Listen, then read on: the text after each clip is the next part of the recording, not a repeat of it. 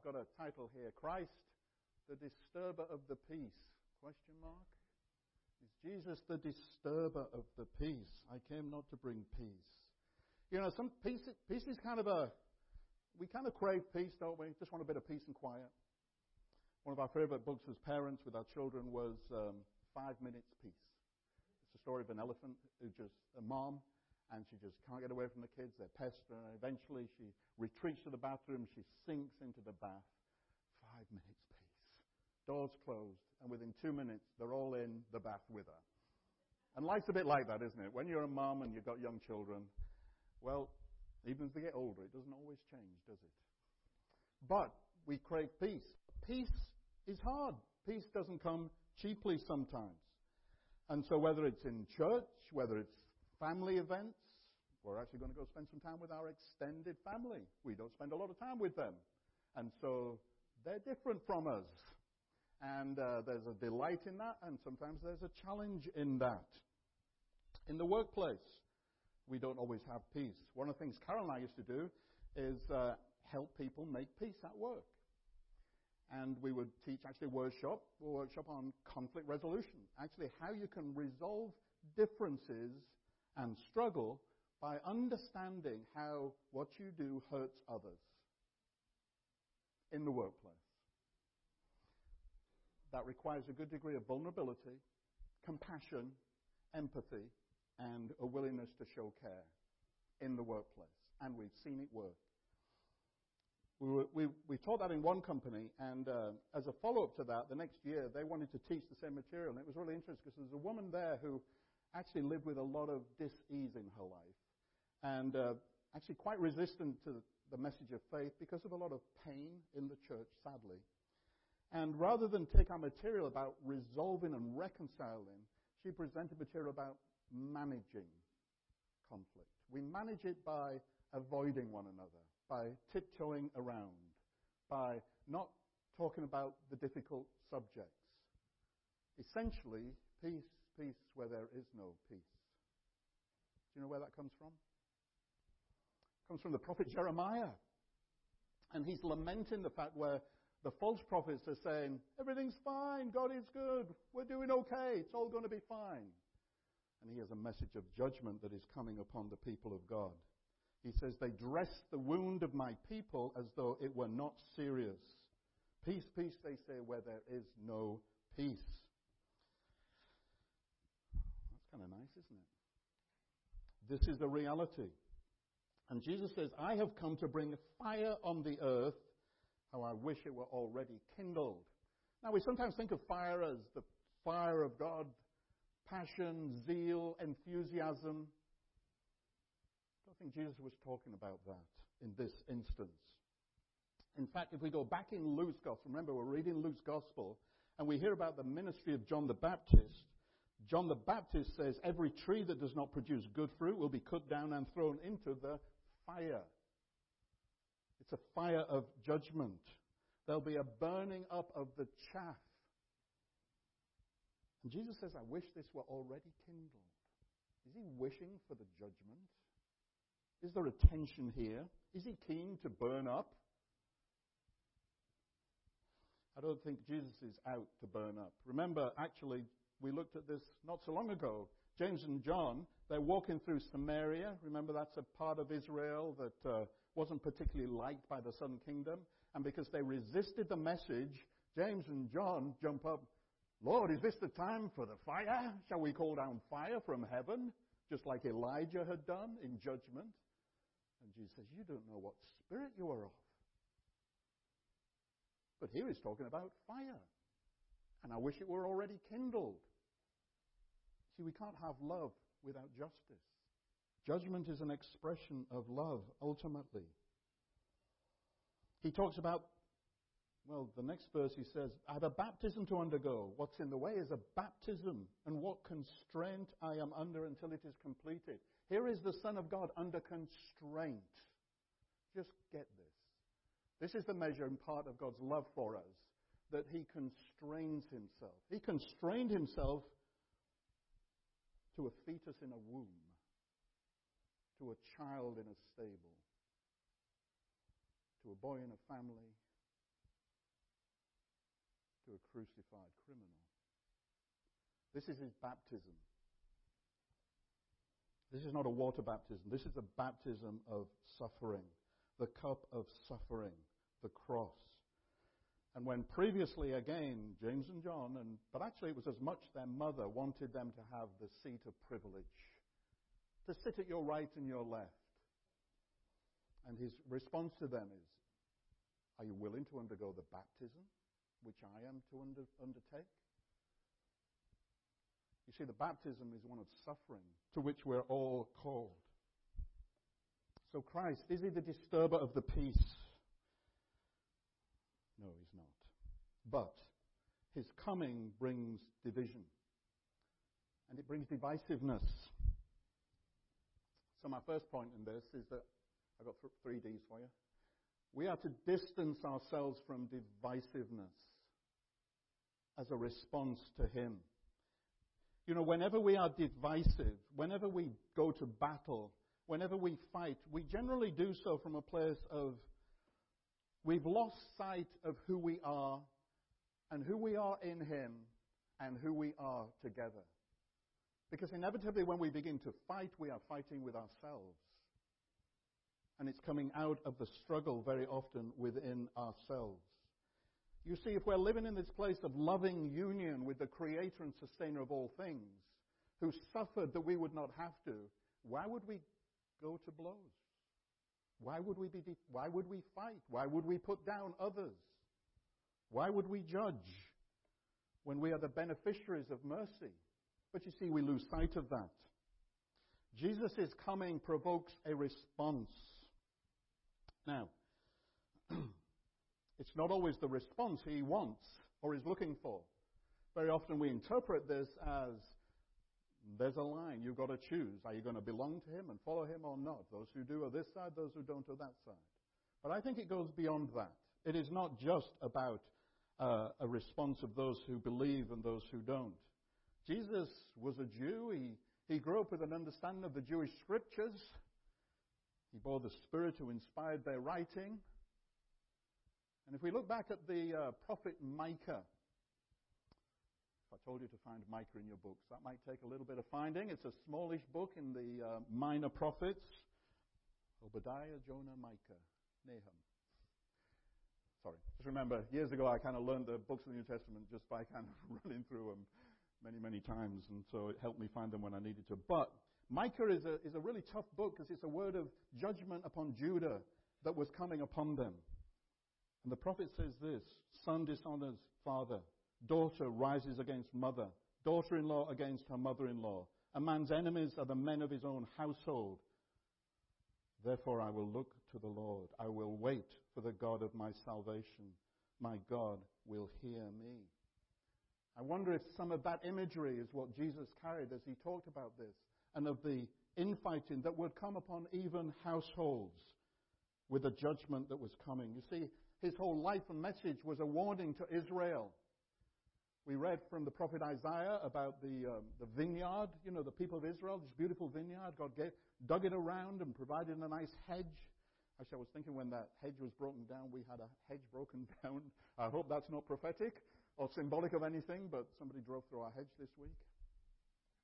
Just a thought that occurred to me. But the imagery of God has provided the land and bounty and plenty. He just needed his kids to get on and bear good fruit, and they failed. And Jesus is coming at a time when a great judgment is coming upon the people of God. And his message would not be listened to or heeded, and it would lead to the destruction.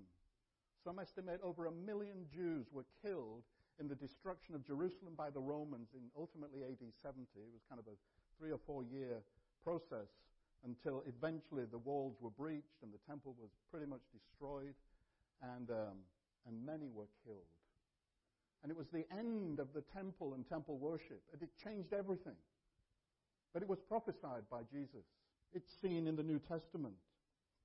And he would say it's a failure to respond to me and to my word, because peace doesn't come at any price. Peace only comes at a cost. For him it was the cross. And it was a willingness to allow evil to do its worst to him and respond not in kind but in grace. And that's costly.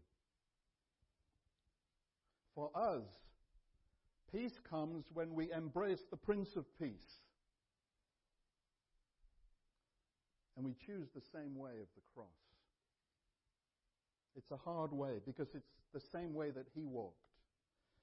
It comes when we choose to repent and turn away from the old patterns and old ways that we are used to living, the self-centered, and be broken over that and die to that way of living, reject that whole identity and embrace a new identity as the new creation, the new man that God has created, the new family, the new people that actually Jesus said will even supersede, to some extent, your natural family because you're part of something so much bigger. But there's something to die to. There's something to be crucified in us, the passions and lusts of our old ways. Something that's in our very members, in our bones. And we never fully get away from it all until the work is fully completed in the presence of God in eternity. But for now, the invitation is to live under the protection of God and the grace of God while choosing to walk this way of the cross. It's hard stuff. And we, like many before us, struggle with it. It comes out in all sorts of things. Pride. We're the victim. You're the perpetrator. When we avoid reconciling because you don't deserve it. You're not good enough. Thankful God didn't say that to us. When we judge one another, when we triangulate. Kind of wrote a bit about that last week because it's really just the old man, the old person rising up and trying to feel better for him or herself. There's some harsh words in the scriptures about divisiveness. Paul says to Titus, warn a divisive person once, warn them a second time. After that, have nothing to do with them. In Romans, Paul says, I urge you, brothers and sisters, watch out for those who cause divisions and put obstacles in your way that are contrary to the teaching you have learned. Keep away from them. You see, there will be division. There will be resistance. There will be the rising up of the old man. And just like in the days of Jesus' walking upon the earth and the people of God living in the blessings of everything God had given, there was resistance to the way of God. There will be today, and there is in all of us. Just because I've embraced Christ doesn't mean I never resist. Therefore, I've got to learn to walk in humility and brokenness before you and him. Thankful for his grace. Trying not to defend myself. But Isaiah says there's no peace for the wicked because there's no Christ. There's no yielding. There's no submission of the will. And wherever we have divisiveness and conflict, it's because of there's no Christ. There's no yielding. There's no submission of the will. Because the sign of the Christ, the anointing, the Holy Spirit, is mutual submission. How can you fight someone you're submitted to? But we do. Secondly, discern the days we live in. Jesus said, you see a cloud rising in the west. So they're in the Mediterranean, okay? Israel. If weather's coming from the west, it's coming from the sea, the Mediterranean. It's carrying moisture. We see the clouds, we know it's going to rain. If it comes from the southeast, it's coming up from the desert. So it's going to be hot and dry. We interpret those things. But he says you struggle to interpret the days now. The appearance of the earth and the sky. How is it you don't know how to interpret this present time? And interestingly, he calls them hypocrites, not foolish ones. It's like you're living in the benefit and blessing of, but you're failing to recognize and live according to the way and call. I wonder what times we're living in today. Are things different? Do we recognize the times we are in? Do we think about that? Do we have an eye to have integrity about and faithful to who we are because of Christ? As much as we love the blessing of the big thing, there is an incredible responsibility put upon us. We are God's plan A. There is no plan B. The Creator, the Healer, the Savior, and the Judge have chosen to invest Himself in us, in our brokenness. Do you feel the world is broken? It is. And yet still, in His love, God invests Himself. What the New Testament tells us about the times we're living in is this. People will be lovers of themselves, lovers of money, boastful, proud, abusive, disobedient to their parents, ungrateful, unholy, without love, unforgiving, slanderous, without self-control, brutal, not lovers of good, treacherous, rash, conceited, lovers of pleasure rather than lovers of God, having a form of godliness but denying its power. Have nothing to do with such people. Man, I see too much of myself in that list. 2 Timothy chapter 3, verses 1 to 5. You see, it's the strategy of the enemy to lull us into disbelieving who we really are in the new creation, in the work that God is doing, and fall back into self and all of this stuff that flows from it. Remember, our divisiveness, our struggle, our battling with one another is because we've totally lost sight of who we are in Him. And we're fighting for something that we don't need to fight for because we already have in Him.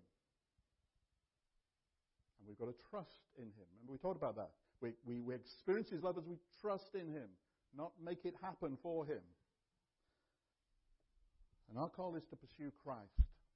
It's to pursue the way of the Lord Jesus Christ, the way of the cross, the way of absorbing evil and responding with kindness. It's a way of the Holy Spirit because it's a godly way that you and I are incapable of living. But God knew that, and He didn't hold Him from pouring out His Spirit upon us. Because it's His love and acceptance that ultimately becomes transformative to us. But we've got to learn to walk in the new, walk in the way. That's why Christians were called Christians, because they lived like the Christ, Jesus. We've got to become people recognized by the way in which we live, our care for the poor, the sick. Somebody wrote a book, Larry Crabb, The Safest Place on Earth. The church should be the safest place on earth to be who I am without fear. It's often not, because we've lost sight of who we are. Thirdly, deal with issues quickly. Deal with issues quickly. So distance ourselves from divisiveness, discern the days and the call, and deal with our issues. Because there will be issues. Guaranteed. We are in, the Christian life, this journey to God is a journey of becoming before it's doing. We kind of get so wrapped up in going off and doing so much stuff for God and impressing Him, because that's kind of how we function very often. I need to impress. I need to show I'm worth something. Well, the cross has told us we're worth something. And now the invitation is to become that which we are. And that means being transformed. 1 degree of glory. This comes from the Spirit, who is the Lord, Paul tells us in 2 Corinthians. It comes from that submission, from that yieldedness, from that brokenness and humility. It comes from the very antithesis of that litany of things that actually are indicative of the end times. You see, it's a way that shocks. It's a way that should stand out. It's a way that should attract many into the church because we yearn for the peace that it brings and the hope and life. But we've got to learn to deal with issues quickly. Because remember, we are one. We are one in the Spirit. I believe in one baptism, one Lord, one Spirit, one body, one new man. We are in union with one another. So live like it. That's the invitation. And for that, we've got to learn to confess and forgive and comfort and care. We cannot expect perfection. God didn't. Why should we?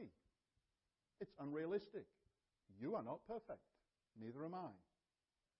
Why do we get so upset when imperfection raises its head? Very often we fail to discern our own imperfection. Now, Jesus, in a way, therefore, doesn't promise world peace, even though many people would like that. But there will be a world of peace one day. And he tells us to make peace with our adversaries. Blessed are the peacemakers, for they shall be called sons of God, daughters, children. You know, we are most like our Heavenly Father when we're a peacemaker. Therefore, settle with your adversary. Don't take it to court. Now, Paul had, in Corinth, he was aghast that the church were going to court. He says, don't you realize you're going to judge angels? You can't even judge amongst yourselves. You're fighting one another. This is a travesty. This is shocking.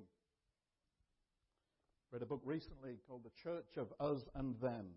Freedom from faith that feeds on making enemies. And the church, through the ages, has made enemies. We've made enemies over the way we dress, over the Bible we read, over the worship we practice, over the leadership we espouse and support, over what it means to be saved, over the Bible and its... goodness me, pick a thing, and we've made enemies over one another. Let's face it. We are broken and busted. Jesus said, love your enemies and pray for those who persecute you. You see, he's not in the making enemy business. Jesus comes and reveals enemies. He doesn't make them. So let's not us be about that. So what would it be to be a people bent on loving our enemies, being kind to those who mistreat us and insult us, even persecute us? And one of the saddest things in my own family is to see my mom and her sister live with divisiveness for most of their lives over being upset over money and inheritance. And it brought tremendous lack of peace, sickness. And it was probably a couple of months before my aunt died that they actually had a conversation together. And all the years were lost. And they're not bad people, either of them. And we can lose so many years, so much blessing, so much of what God wants to do, not just in us and for us, but for this world, if we live with this. And so to allow issues to stay, to fester for too long, it will rob us of our freedom and of our peace, and it will hinder our mission. It will cause God to be able to do less amongst us, the Holy Spirit to be less evident and present, and the ripple effect becomes significant. Reflecting back on the community in Corinth, Paul said, the very fact that you have lawsuits among you means you have been completely defeated already. Why not rather be wronged? Why not rather be cheated? Instead, you yourselves cheat and do wrong, and you do it to your brothers and sisters.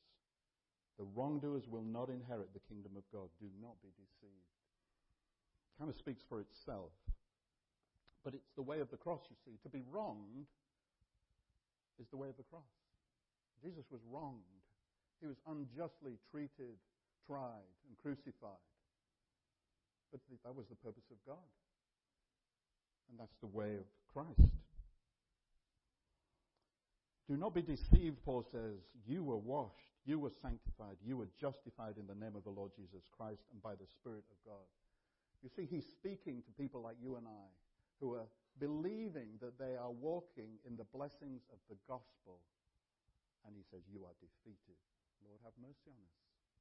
We're all capable of this. And that's why we need one another. That's why we're to warn one another. That's why we're to keep short accounts with one another. That's why we're to believe the best of one another and to pray for one another.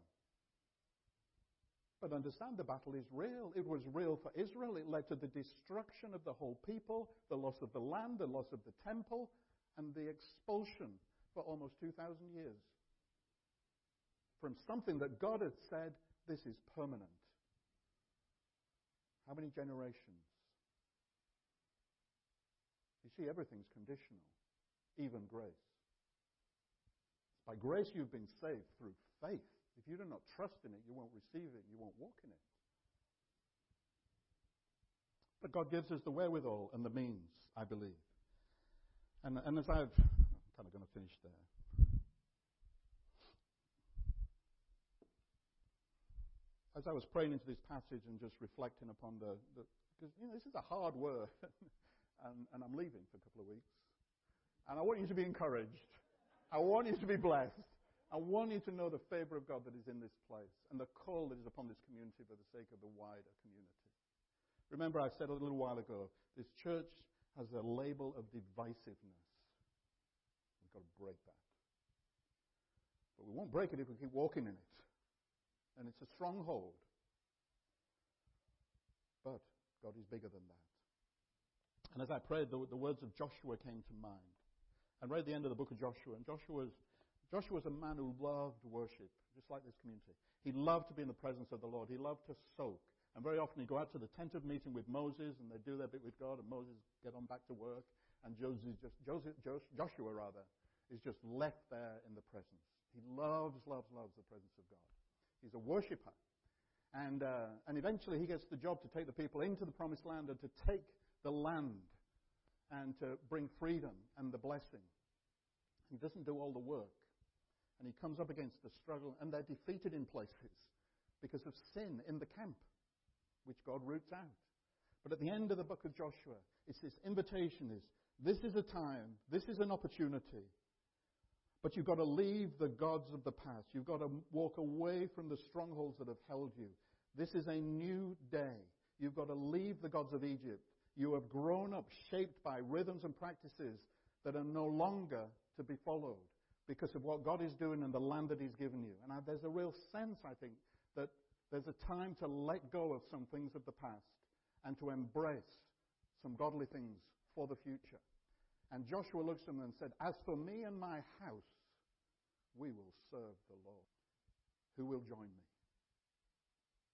And I think that's the invitation. I've kind of talked a lot about households, what God wants to do through households.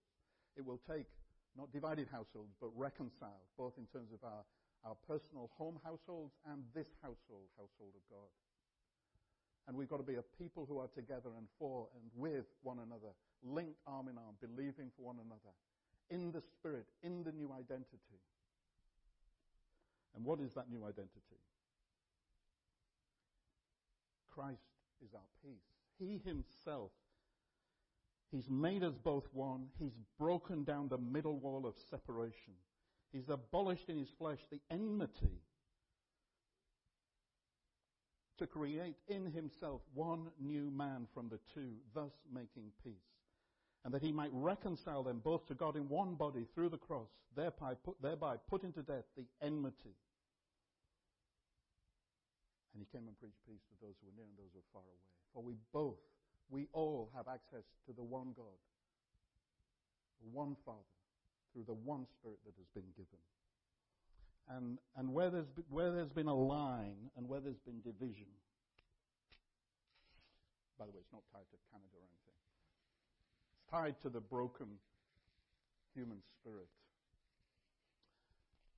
God has removed it, and two have become one. This is the revelation. This is the glory and the mystery once hidden but now revealed. Christ in us. We are one body, joined by the Spirit. Now let's walk in it. Let's just bow our heads. And I just want you to, this isn't pointing fingers in it. We are all culpable. And at different times have sadly given ourselves to the old. But the Lord looks to the heart and wants those who are broken and repentant and turn to Him in faith and say, "Lord, heal me, restore me, work in me, do a new thing through me." And I just want you in the quiet to lay your life before Him afresh. Lay your brokenness. Own the struggle. Confess the sin. Come to the one who is full of mercy. Come to your Father who has longed for the returning prodigals, to embrace them, to clothe them, to put the ring upon the finger and the shoes upon your feet. The one who celebrates when we The son who was lost is found. We have to celebrate. He doesn't look at the sin. He doesn't look at the waste. He delights in the return. So, Lord, we come in our brokenness. We acknowledge our sin and our selfish behavior. Forgive us for where we've believed the lie. And we've given in to that old energy, that old God. And we've sought to walk in our ways and not yours. Lord, have mercy upon us. Pardon and deliver us. Cleanse us. And renew us by your Spirit. And Lord, help us to walk in newness of life for the glory of your name.